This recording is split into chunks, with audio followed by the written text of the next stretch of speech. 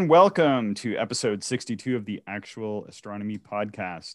This is going to be one of our galactic mailbag editions, and I'm Chris. Joining me, as usual, is Shane, and we are amateur astronomers. What that means is that we just do astronomy for the fun of it, and this podcast is one of the ways that we share that fun with everybody out there who's also interested in astronomy. Shane, did you know this podcast will drop on Election Day? I assume that's the U.S. election day. The U.S. election, yes. No, actually, I didn't know that. We had a recent provincial election. We're having an upcoming civil election. I guess it's election season. I guess so. Well, I don't think we'll trump the U.S. election, though. Boo. It sounds like there might be a couple days sort of in flux. I know we did the mail-in ballots here in Saskatchewan, and they took a while to count those. So I guess maybe we'll just be helping people sort of bide their time. Oh, keep them going.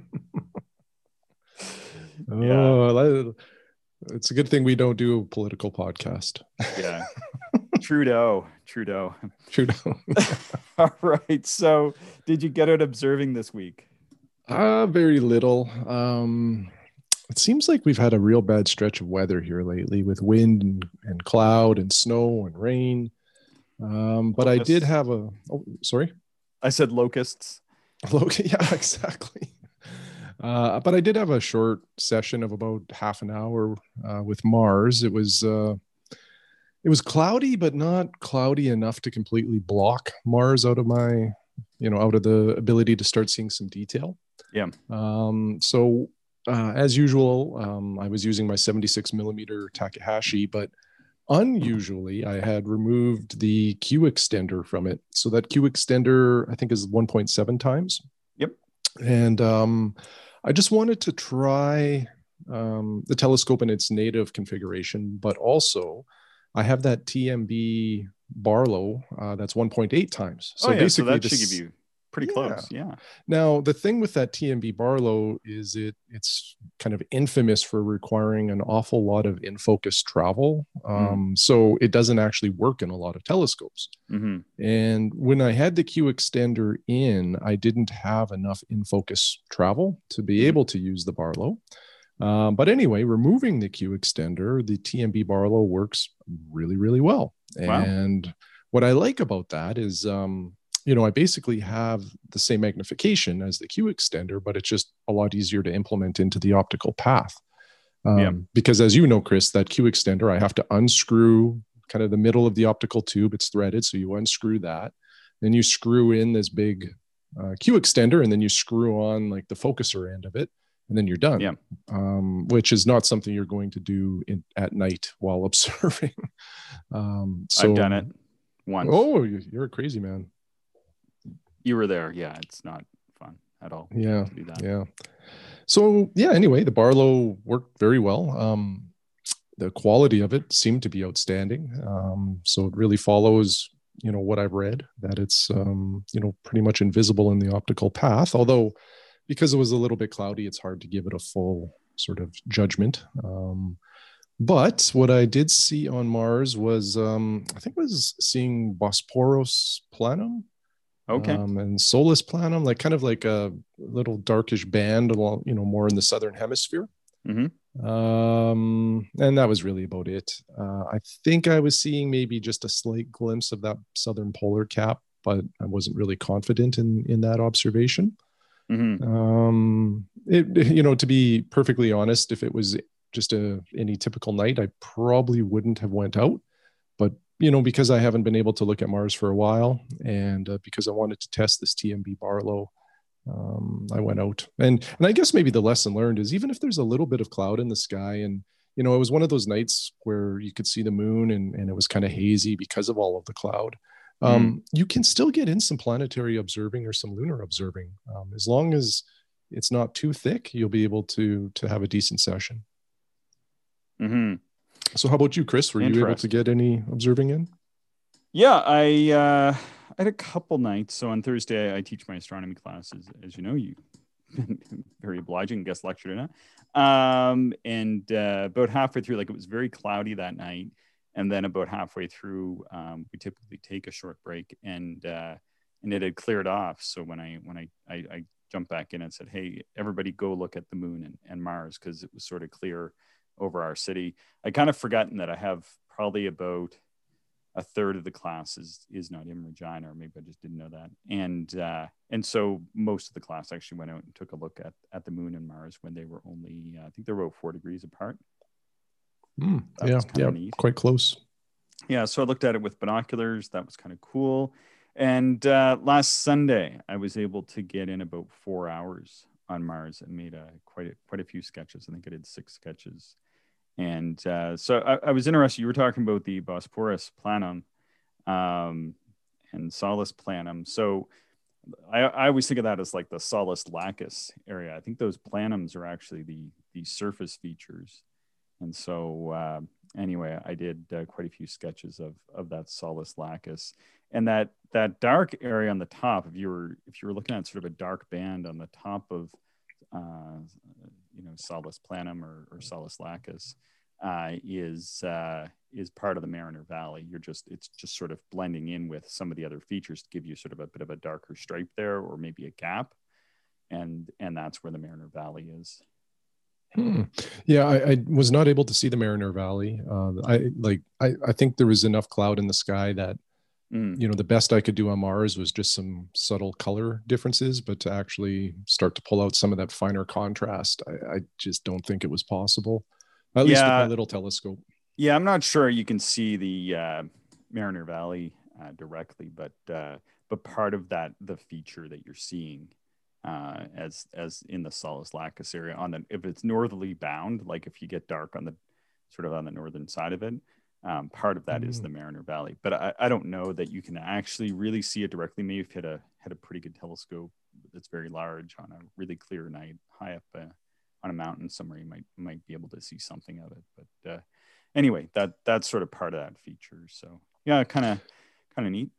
Very neat. Mariner Valley is one of those like extraordinary solar system features. Like we're very familiar with our Grand Canyon and how large it is, but Mariner Valley really makes the Grand Canyon look like just a small little depression. Yeah, because I believe it's about the size of the continental U.S. Oh, wow. I think so, or something. That is huge. Of that scale, about the same size. It would like basically, I think, just about wrap or go cut, not wrap around Mercury, but go straight across. I think Mercury is about the same diameter as the Mariner Valley is long, or something to that effect. So anyway, it's getting close. It's very long. Like if you think about even the Solis Lacus region, like that's something like, I don't know, getting close to a fifth or a quarter the size of the disk of Mars. Big. Yeah, absolutely huge. Really big. Cool. I was out this morning, took a look at the moon, just naked eye. I thought about setting up, but as I was saying, I've been having a little back trouble and decided not to. And then I did go out for a walk, and the conditions weren't that great. It was kind of hazy. You can see not Mercury, but Venus up there. I got Mercury on the mind because we're going to do an episode on that shortly. Yeah, I could see Venus up nice and high, but there was like thin cloud around. It was kind of moving around. So not the best. But anyway, sounds like you've been getting some and answering questions from our listeners. That's pretty exciting. Yeah, it's been really good. We've received a whole bunch of questions over the last month or so. So again, I've tried to reply, or I think I have replied to just about all of them, and also recorded them because I think that they make for really good discussion items. So I think everybody would enjoy hearing some of this stuff. And I also would like to get your opinion on some of these things too, because when I respond to a question, it's really just my opinion, and there's usually more than one answer to a lot of these questions. But Chris, before we get rolling, I would like to maybe issue an apology to our listeners for a recommendation on our lunar episode. At the end of the episode, we talked about some books that we would recommend. And I mentioned the Cambridge Photographic Moon Atlas. Mm-hmm. And, we both talked about it. We both love it. We both think it's awesome. What I didn't realize, though, until one of our listeners was tweeting about it, I didn't realize that this book is no longer being printed and is exceptionally expensive. So, Oh, really? What does it it's go kind of a for? poor, Yeah. well, so on Amazon, 345 Canadian dollars is the starting price. And, if you want it like in brand new condition, it's like over $600, Well, which is, could sorry. still be a good recommendation for some for some Well, people. I suppose Clearly, if you have an unlimited amount of money, yeah. it's a great book. It always seems like there's one lunar atlas or another that is fetching ridiculous prices at any given time. Like I remember for a long time it was Ruckel's Atlas, and now you can get the Ruckel's Atlas for 40 or 50 bucks, and that certainly is a good recommendation. It came back into print suddenly. Everybody is selling their old copy and getting a new copy, and then it just not. I haven't seen Ruckel's going for those untold prices recently, so maybe that's a good one for people to get. Yeah, It yeah. So seems I thought widely I would. available. Yeah, I thought I'd bring that up just for that reason to suggest maybe a different book, but Yeah. also if you are interested in astronomy books, understand that the market is kind of small, so they usually don't actually print a lot of these books, and then when they disappear and they're no longer available, the used prices sometimes can just skyrocket and make these things unaffordable. So if you're ever considering the purchase of an astronomy book and it's in print, it's probably good to just buy it and maybe save yourself a whole bunch of money if you decide later on that you want it, and you have to pay these kind of ridiculous prices for an out of print book. Yeah. And then again, often if they are that popular, the publisher will bring them back in and print them off. And what's really strange though, sort of, I guess this is a positive, is like, for example, I remember Ruckel's, and I don't know if they've done another printing or like a third printing now or what, but I've seen them and they haven't been fetching those crazy high prices. I think they've been in the $50 American. I think it was selling new for 59 American, so that's not too bad. I think it's definitely worth $60 American. But when it was out of print, 250 would fetch you a pretty dog-eared copy, and like you were saying, with the other Atlas, you'd be into several $100s more to get a pristine copy. But then when they reissued it, I thought, well, they should just sell it for like $100 a copy and make some decent money off it, and then you're not back into that same situation, or print a lot more copies of it or what, I don't know, but no, they released it again, $59. And I'm like, what are they doing? Like, it seems very strange to me. You had this pent up demand, a limited supply, which usually increases the price of stuff, and then it doesn't. So kind of makes people who paid those really high used prices feel a little bit hard done by, perhaps. But anyway, that's the way it goes. And it's just one of those strange things with amateur astronomy. The books can get extremely, extremely expensive. I am a bit of a book collector. I forget the term for that. It's not really a hobby. It's a hobby within my hobby of astronomy. But I've got lots of astronomy books, Shane. Oh, I know. Yeah, you've got quite a nice library.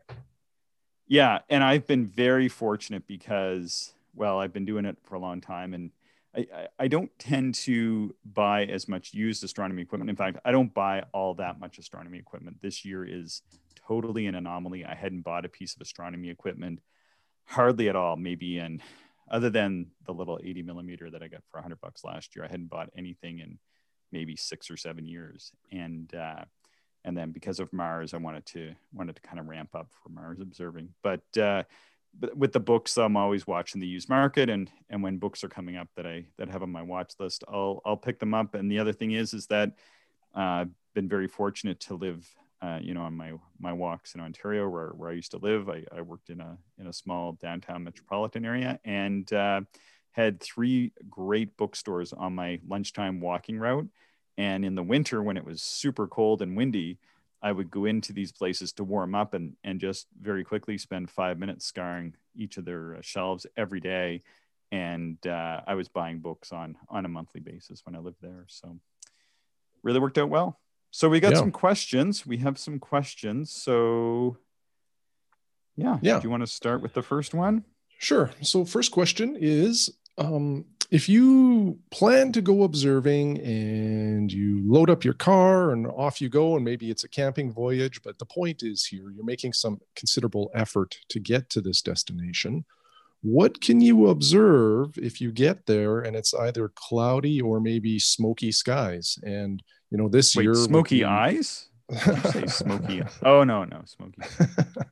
Yes, every summer with wildfires and forest fires and all of these kind of fires that occur, at least here in North America, we seem to have periods every summer where we get some smoky skies. So, Chris, can you observe? And if you can, what would you observe under those types of conditions? You can, but you're really just going to be looking at planets or the moon or something like that. And, I suppose during the day, if you have the proper telescope, you could do some solar observing. One of the things that we've done is really focus on our public outreach and education when we're in those situations, because sometimes you're only going to be able to see a fraction of the stars which are otherwise visible. And, we'll have people out, and unfortunately we can't show them galaxies or nebulae or anything because often it's been that smoky. And so we just kind of try to teach people a little bit about the stars or whatever. But yeah, it can be super impactful on very frustrating on the astronomy, and the very impactful on the environment and individuals as well, unfortunately. But when we are having bad weather, I guess I made up a few notes on this, whether it's poor skies because of smoke or other bad weather, is to kind of ramp up a bit. So I heard from a friend recently. I've been doing some other astronomy stuff on Zoom, and my friend wanted a new telescope for Mars, just like you and I had gone through this year. But they waited until August or so to kind of get themselves organized for this. And unfortunately, by that point, like a lot of the telescopes are sold out or back ordered or whatever. So then they're now forced to wait. I think their telescope's supposed to come in the week after next, more than a month past opposition. So that's kind of disappointing for that individual. And I know they're busy, and their situation is such that it is difficult for them to observe from the location. But that is one thing that I do try to do a little bit more, is kind of plan, like, where are things going to be in the sky, what's coming up over the next several months or the next year that I'm going to want to observe, and create my observing plans, because the sky does clear eventually. And then, I've run into situations, and I know you have as well, where, we're here in winter and it can get, cold for a good long time, and sometimes super icy on top of that. We've had -40 for weeks, sometimes a couple months on end, where the highways are all covered in ice. So you're not going out anywhere anyway, let alone going driving around trying to go observing, because it's just way too dangerous. And then suddenly it clears up one day, warms up, the ice melts, and here we are, it's maybe -5 or something. And, the observing sites are cleared out, and you're like, what am I going to look like? I don't even know what's up in the sky, and it turns out, Saturn was up in the morning sky, and I really should be getting up and observing that. Or, that this galaxy or that nebula that I've wanted to observe for a long time is well placed. And it had been, poor, for the past couple of years at that time. Boy, that would have been a good opportunity to go and observe that. So that's kind of my advice, is to just try to make the most of it, but then also use it as like a bit of a planning session. And we'll even do that when we're down in the grasslands. If we do have poor conditions, we'll sit around and look at the star charts and kind of talk about, what our plans are once things do clear out. Yep. Yeah. Good advice. Another thing that you and I do is we have, what would you say, probably 3 or 4 solid observing locations where we can go. And they're all like quite a ways apart from each other. And one of the reasons we have these areas is in case the weather isn't so good in one spot, we can just turn right on the highway instead of left, for Yeah. example, and go to another place and, pitch our tents or do whatever we're going to do and get our observing in. So I think, being a little bit like water, and, be able to be fluid with the situation is kind of a benefit here. And I think one of the best resources there's, like for monitoring forecasts for the sky, is the Clear Sky Charts, or there's the app, and I think they have a website too. It's Astropheric, which is getting a lot of attention in the various astronomy magazines lately. Both of them are awesome. You can put in whatever location you want. The Clear Sky Chart, they have a list, so you pick. But anyway, it'll tell you the forecast for, seeing, transparency, darkness, cloud cover. And I think actually Clear Sky Charts did add like a smoke they have forecast thing to theirs. So that's really handy too. Then you can see what you'll likely run into. Now, just like a weather forecast, the sky forecast is never 100% accurate, but it's usually pretty close. So that sounds good. Yeah, so that's another one. Okay. Yeah, I mean, we are lucky here in that we can drive to different spots, like for sure. If we're sort of free and clear of other obligations, definitely we can head 200 or 300 kilometers one way or another, which would in essence place us maybe 600 or 700 kilometers from the original final destination. Where I'm from in Nova Scotia, that's going to get you pretty wet. So we are lucky here to be able to do that, or not bounded by, some individuals may be in regions where they just can't cross a border as easily. Whereas here, like, especially like even during or not during COVID, theoretically, we haven't really done it that much. We've planned to is to cross the border. And I mean, there's, we have, really nice open borders with our good friends in the United States to our south. And it's really easy for us to traverse that border under normal times. And, you can drive a long way down there and get into slightly different conditions than what we have here as well. So yeah, we are lucky in that respect. Yeah, absolutely. All right, Chris, next one. This one, I think, is an outstanding question. Yeah. Because I think we've all been here, probably early on. Like anybody who's had an interest in astronomy and goes down the path of purchasing their first telescope has probably looked for the answer to this question. So, can you recommend or pick a telescope that can give us, high contrast, high magnification, on a stable mount? Because that's something too that I think is a really important point here. A lot of entry-level telescopes, or people new to astronomy, I know I didn't consider this, is the importance of having a real stable mount for your telescope. Because if you have the best optics in the world, but it's on a crappy mount that's full of vibrations, you won't be able to do any observing. So anyway, back to the question: high contrast, high magnification, stable mount, and the kicker costs under $200 Canadian. What do you think? Yeah, I think this is a tall order. Unfortunately, I really like something that you can just go and we can send you a link to, and you can go and buy that. I don't think it actually exists in the natural world. Unfortunately, I think you may have a different answer, Shane, but I really think you're getting into something like $400 to $500 to really get something that really meets in the truest sense of the word, a high contrast, high mag, stable mount. Now, with sort of two caveats. One is going with binoculars. I think you can get lots of binoculars that are under $200, but of course, we're recommending like 8-power binoculars, 8x40s, and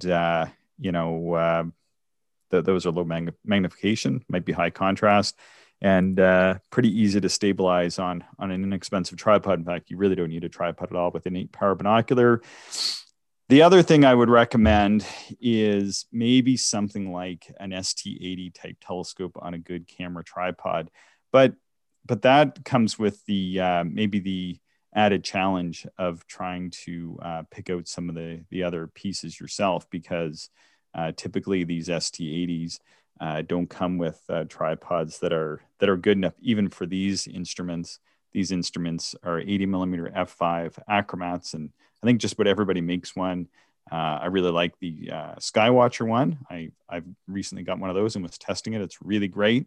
I was able to get mine even for $30, and I thought I'd fix it up and send it to my nephew, but just figuring out a really good tripod to go with it and a mount definitely gets up into the price of an entry level telescope. And unfortunately, even though I already own that telescope, so really even just to get an ST80 and then properly mount it, you're probably going to be at $200 minimum.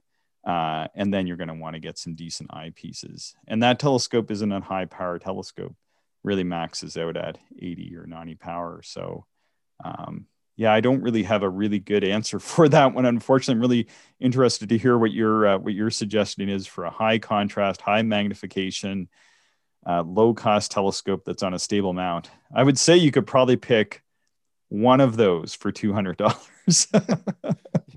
Yeah, it's like that old, I think it's like a project management proverb. Do you want this, or pick any two of the three, and it's, fast, cheap, fast. Yeah, good quality, something like that. Yeah, but anyway, yeah. I do agree with you. Like, if you're going brand new, this is a tall order, maybe an impossible order.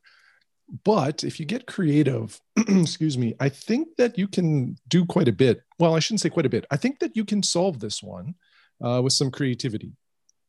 So I got 3 points to make here. Number one is, I think you have to start probably in the used market for a lower price.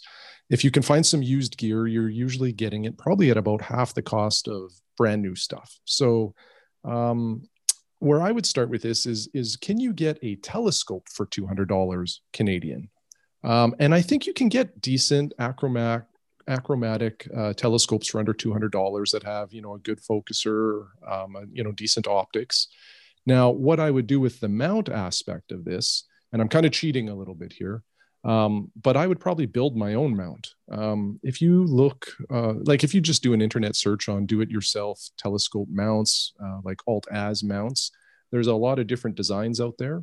One of the popular ones is a pipe mount, and it just uses like some plumbing fitting supplies that you can buy at your local hardware store and put together a very functional mount that is quite stable. And if you have some of these, supplies in your garage, some spare wood and things like that, you might be able to cobble together a mount for not a lot of money. Mm-hmm. So those are sort of two separate points, used, think about do-it-yourself type of solutions. And then the last thing that I'll mention about this, and this is going back to the start of our podcast, Chris, the Reboot podcast. Yeah. Is when I talked about classic telescopes. Those telescopes made in like the 60s that have the Royal Astro Optics maker's mark on them. Those are really, really good telescopes, optically, mechanically, and even the mounts are quite stable. One of the more common ones out there is the Tasco 7TE5. If you can find one of these where the optics are still in good condition, which is key, because on a telescope that old, the optics, might be scratched or have fungus or mold growing in them. But if you can find one that's in good shape, and they're not that uncommon, you can get all of that for right around $200 Canadian. Sometimes less. I sold one for, I think, $100 or $150 Canadian. And it's a great telescope. So I think you can do it, but it certainly wouldn't be as easy as going to a website, clicking buy now, and that's what shipped. People are more or less looking for these days. And I don't disagree with your comment. I think about my conversation, I think last month or the month before, with Nicole Laporte, who's a well-known artist in Quebec, and she's also an amateur astronomer, it turns out, which I didn't know. I'm on an astronomy list with her, and she suddenly posted, and I was like, whoa! And she sent an image of Mars that was really amazing, and that was $140 Canadian telescope, and it was a Tasco, I forget what, is 60 millimeter f13, with really nice optics. But what she had done is really two or three things. She took the telescope off its original mount and went around to like some, I guess they were like yard sales or that sort of thing, I think. And she found a wooden tripod from like a more vintage telescope, like you were talking about. And she was able to get her telescope mounted to that somehow. She's clearly more adept at the mechanical arts than I am, because I'd be like, I don't know how to do that, but she figured it out. And then she made like a really nice eyepiece tray for it. And then the other thing she did is she converted it to 1 1/4 inch eyepiece. I think it was 0.96, but it would take 1 1/4. So she got a different diagonal. And then she bought like a really inexpensive but decent set of eyepieces. But in the end, I guesstimated she was probably, well, shipping included was $160 and taxes. Another, so she was about $180 for the telescope all in, and then $120 for the eyepieces. So she's at like $300, and then whatever she ended up paying, she probably was in close to $350 once everything was factored in, and she sort of had it done. Now, she did put a piece of artwork in, which is that she made her eyepiece tray, which I think this is amazing. I've never seen this done before. Is the moon. And so, and so now her probably $300 investment is probably worth maybe several $1,000s, because she actually turned it into like a little bit of a working piece of art, right? Sort of, almost in line with what some of the very early telescope makers were doing. And, I don't know if I think I shared that photo with you, or maybe I didn't, but yeah, you did. Yeah, it was awesome. It's just such a beautiful little telescope that you're just like, how can that be? But anyway, she definitely is a very skilled person. But yeah, I mean, it depends. People out there may have different levels of skill and mechanical abilities. Certainly people have come to my class and done things that, were really surprising to me. Everybody kind of comes to this with their own unique background and experiences. So so somebody who looks up a pipe mount might be like, that's nothing, and knock that out in an afternoon. Whereas, I would still be in the plumbing section of home hardware trying to figure out which pieces go together after 6 months, right? Like that wouldn't work well for me. But anyway, to each their own. So maybe I'll ask the next question. That's okay. Yeah. All right. What is the best way? Because I think this actually came from one of my students. What is the best way to deal with condensation when going from cold to warm temperatures? And I believe that individual asked if like wrapping telescopes and optics in towels was a good idea. Mm-hmm. So, great question for this time of the year, especially where we live. If you take a telescope out and let it cool down, when you bring it into a warm house, it can really collect condensation quickly. And condensation on optics is not a good thing. You want to avoid that. Yeah. So there's a few ways to deal with this. Number one is some people just store their telescopes in a garage. So if your garage is unheated, the telescope will sort of come up a bit in temperature, but it will come up slowly and you'll avoid the whole condensation issue. Mm-hmm. So that's an option. Myself, I like to bring my telescope indoors. So what I usually do is I take a blanket out with me and I just leave it on a chair outside beside me during the entire observing session. So the blanket itself cools down. And then when I'm done and I'm going to take everything in for the evening, I do wrap the telescope in this blanket and then just set it on the couch. And then in the morning, I put the caps on and I'm done. You come down, your dog's like snuggling with it. Yeah, sometimes. Yeah. So the blanket, what it does is it really allows that telescope to come up to temperature slowly, which avoids the condensation. And, one of the key, like, I don't know if this is key, but I like to do it. And I've read this is a good practice, is to leave your optic caps off of the telescope until it has come up to temperature. Because what can happen is, that moisture will still collect under the cap. And if it's not allowed to dry, you can run into like kind of a mold mildew situation on your optics. Mm-hmm. So if you wrap it all in a blanket, you'll keep the dust off of it and then also allow it to just, slowly warm up. And if any condensation forms, it'll sort of naturally dry. Yeah. Yeah. I mean, that's good advice. I won't go against that advice. I think that is really excellent advice. The way that I typically do it is I have cold storage. So here at my home. And so I have like locked cold storage and I just keep my scope there for a while. Depending like on what's happening. If I'm doing other types of observing where I'm not as concerned about the telescope heating up and cooling down, this probably encompasses just maybe 70% of my observing. I have pretty heavy insulated foam line cases. And so what I do is we're out observing and I have the case out. I leave the case open. It's in the car, but when it's minus whatever out here, the car gets pretty darn cold. And then typically what I do is just have that open in the car. And as I'm packing up, I drop the telescope back in there, seal it up. And so it's covered. I think it kind of does a very similar thing to the blanket. And certainly I've never had any problem with that because it's pretty much contained in there. I do put the caps on here in Saskatchewan. It's dry enough that there might be the odd night it could get frosty, but things just don't get that frosty here. So I honestly don't worry about it as much here as back home in Nova Scotia, where it's just such an absolute nightmare. Because it does. I think it was in my class this week. I was telling people like I was home 2 summers ago and it was going to be clear. And I was like, okay, I'm going to go observing. And I went and walked across our backyard and the sun had not set. It had set from this location. But it was still up in the sky. I could kind of sort of see it poking through the trees. And it was still maybe an hour and a half away from true sunset.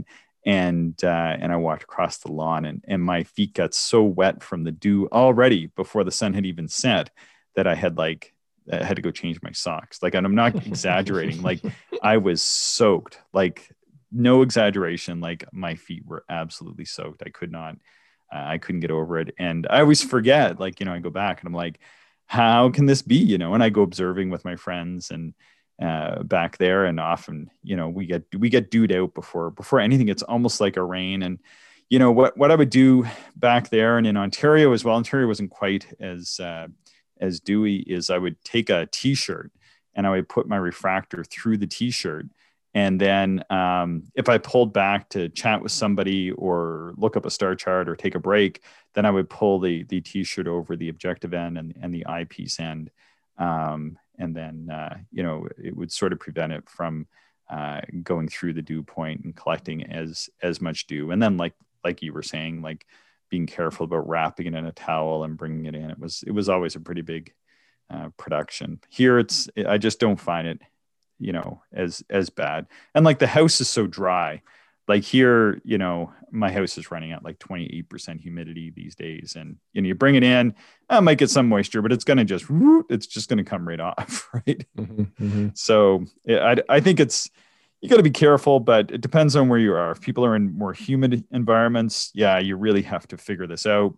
If you're in really dry or drier environments like we are, honestly, although like I know, Shane, like you're looking at it going, whoa, there's a lot of dew on my scope. And I'm like, you don't know what dew is, Shane.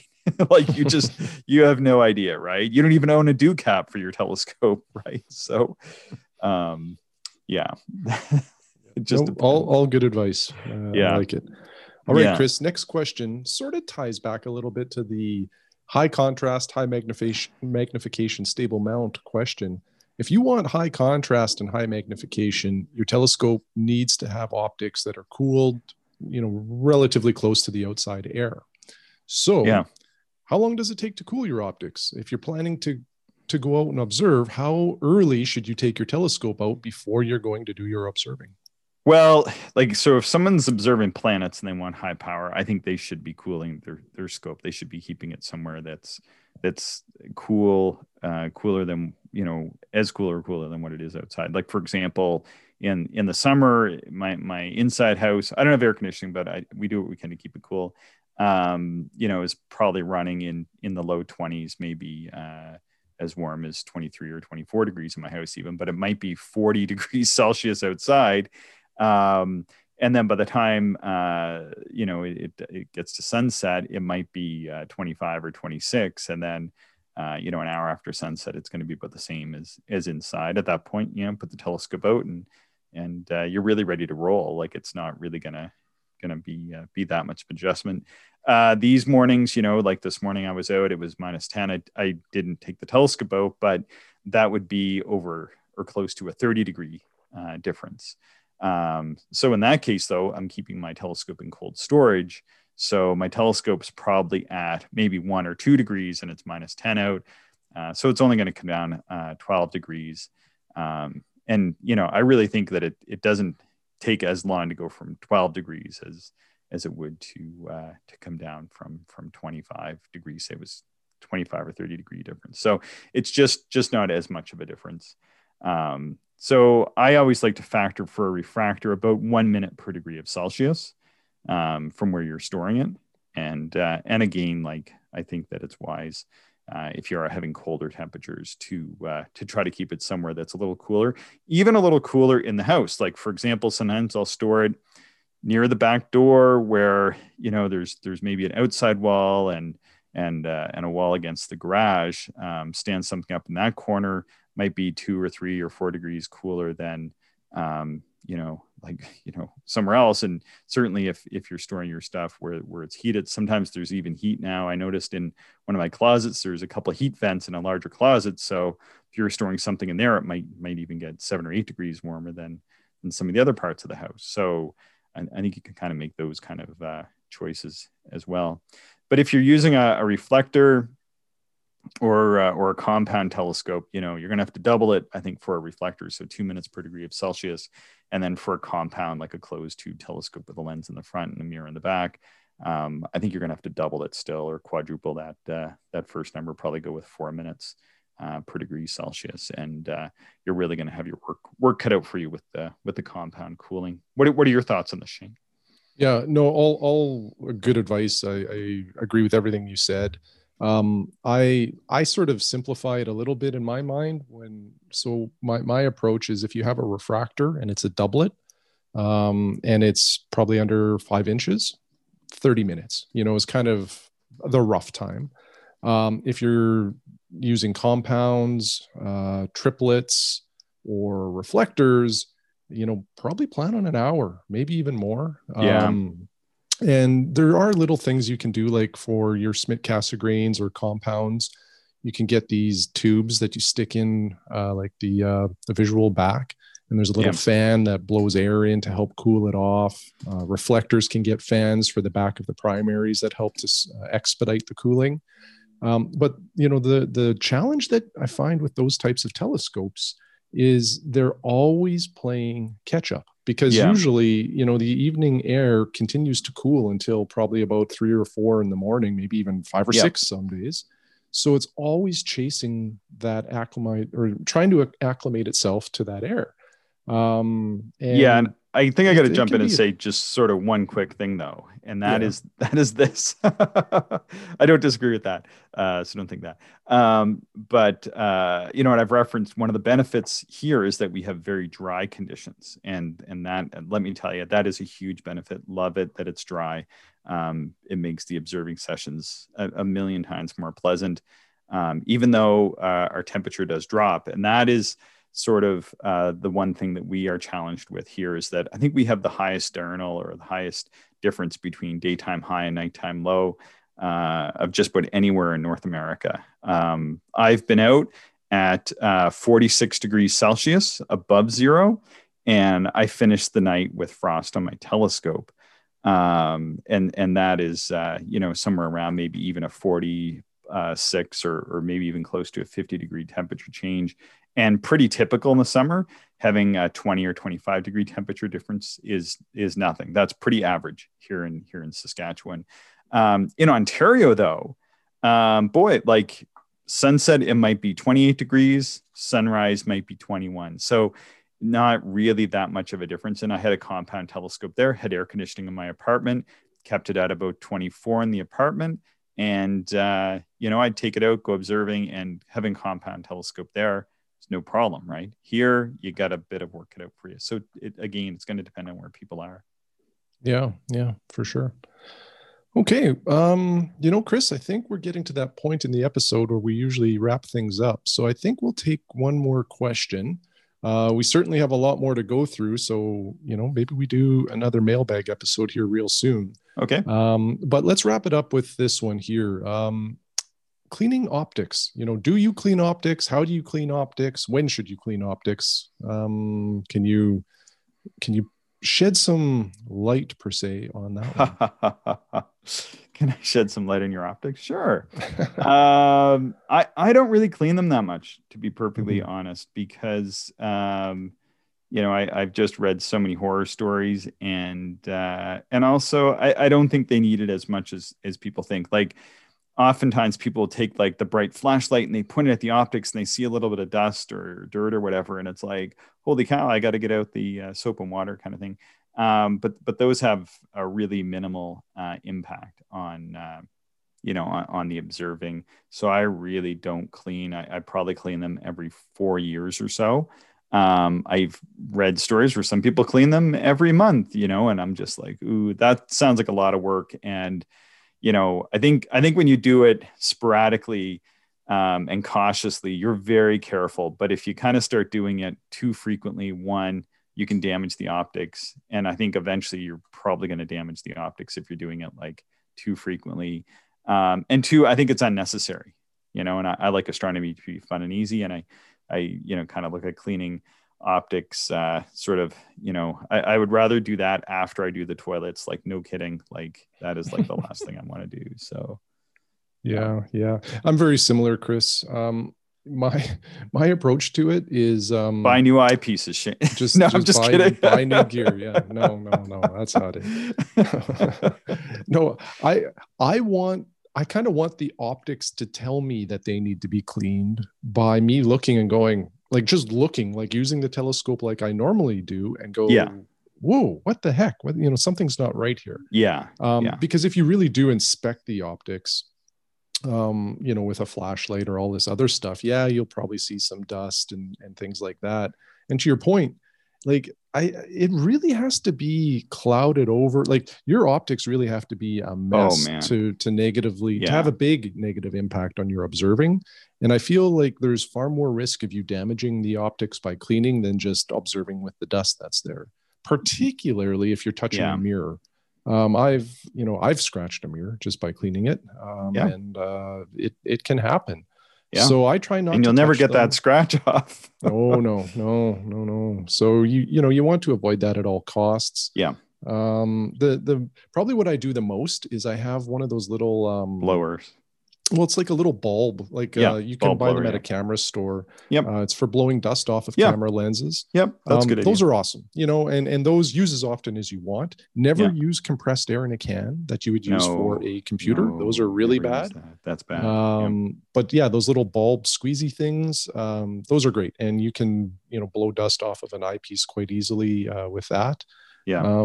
But really beyond that, I don't touch them unless they really, really need it. And like I say, really, really needing it means I need to be able to see it while I'm observing.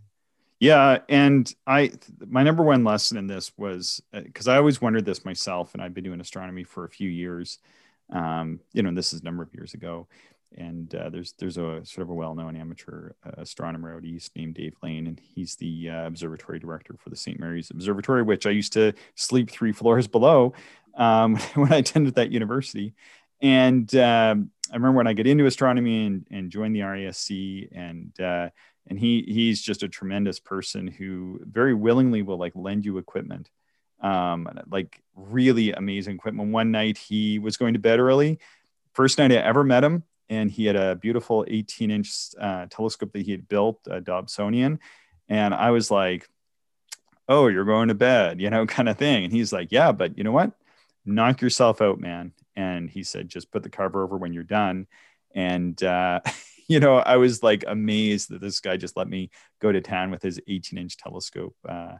And then on another night, I was asking about his 35 millimeter panoptic, and he let me borrow this eyepiece to like for a month or something. I forget, maybe not that long, but it was for a prolonged period of time.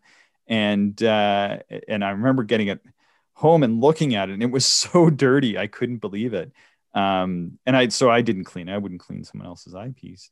And I asked him about it. He said, yeah, but it doesn't matter that much. Like, people just get too concerned about the cleaning of the eyepieces. So at that point, I just kind of stopped worrying about it as much. I'm like, if this guy's not worried about it, and his eyepiece, I couldn't believe how dirty it was. I mean, he observed a lot in those days. And I was just like, you know what? I'm just not going to worry about it. Like, why bother worrying about it when here, this, really great amateur astronomer who's done all this amazing observing, it's just not even on his radar, it seems. So clearly there's a lot more you can do to improve your views beyond, sitting around, like, potentially damaging your equipment, right? Mm-hmm. If somebody wants to clean their optics, like you've determined that it needs to be done, I don't think it's wise for you and I, Chris, to get into how you do it.